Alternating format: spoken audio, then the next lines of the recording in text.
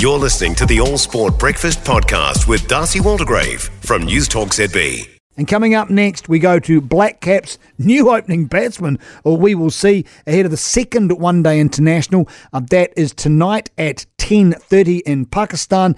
The man's name is Will Young. He joins us now. Will, welcome to the show. So you're an opening batter now, are you? Well done, bro. Thanks for having me on the show.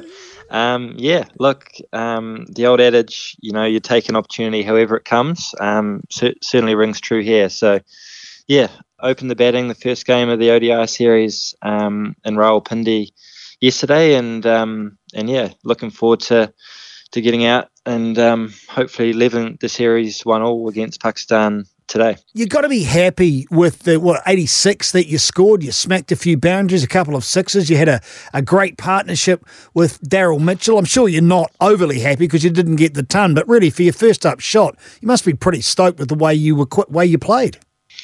Yeah, I am pretty stoked. I think the way Chad and I opened up together, I think we were 50-odd for one after the first 10, so that's where we wanted to be. And then Daryl came out and we managed to get the scoreboard ticking over and brought up the 100% partnership with Daryl too. So stoked to have started the series like in a good fashion and spend some time in the middle. But as you say, 100 would have been nice, and obviously the win at the end too. But you can't have it all, I guess. No, you didn't get the win. When you got out at the end of this, when you were down, 288 for 7, did you feel that was a defendable total, knowing what you'd felt when you're out there batting?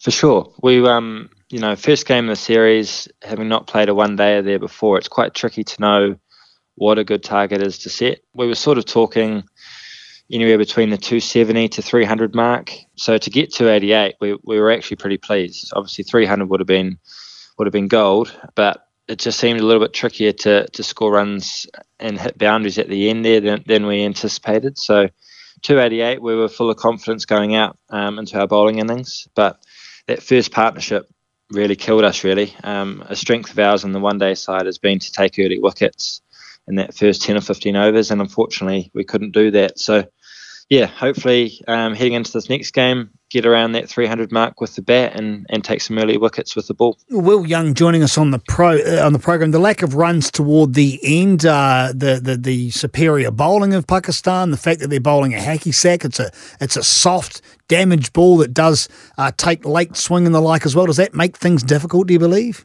For sure, yeah. A couple of factors there. The ball was quite soft, and the sort of abrasive nature of the ground meant that it was roughed up and starting to reverse swing just a fraction. Obviously, the Pakistan bowlers are fantastic exponents of that reverse swing, and also the boundaries have just been pushed back a little bit from the T20 series too. So, it was tough to get those boundaries away, but we'll learn from that next time and try to get our total up around that 300 mark, hopefully. Are you likely to open again for game number 2? Look, same venue. You've had a whirl now. You know what's out there. Do you expect to be opening again?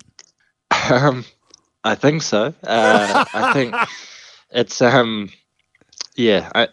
it's I suppose no secret that with Kane's injury and the surgery he's undergone, it might be possible that he's not playing that World Cup. So I guess Gary and the selectors want to try some different guys in different positions. So I guess with this series as well being the last series before that World Cup, they want to try some different combinations, and that's fair play. It doesn't really change our preparation too much. We're looking to go out there and perform a role for the team at the end of the day. So if my name's on that starting sheet, I'm happy, Darcy, whether it's at the top or in the middle. There must be a great energy amongst the side at the moment. Knowing a lot of the number one players are at the IPL, they're not there, but there is a one-day World Cup squad to be challenged for, and I expect the whole team are going, we're in with a chance. We do well here. We may push our way into the selection progress, which is not great for you on the ground playing, but great for the health of New Zealand cricket and for the fans, because you guys are really making a logjam. There's a lot on the line.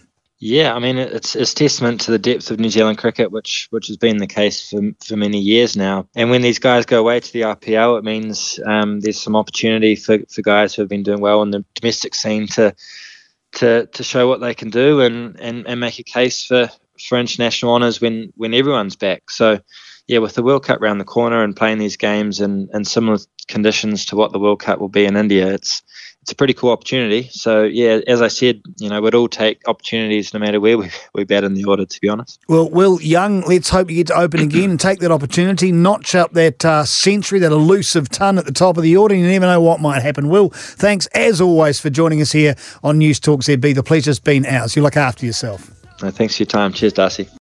For more from the All Sport Breakfast with Darcy Waldegrave, listen live to News Talk ZB on Saturday mornings or follow the podcast on iHeartRadio.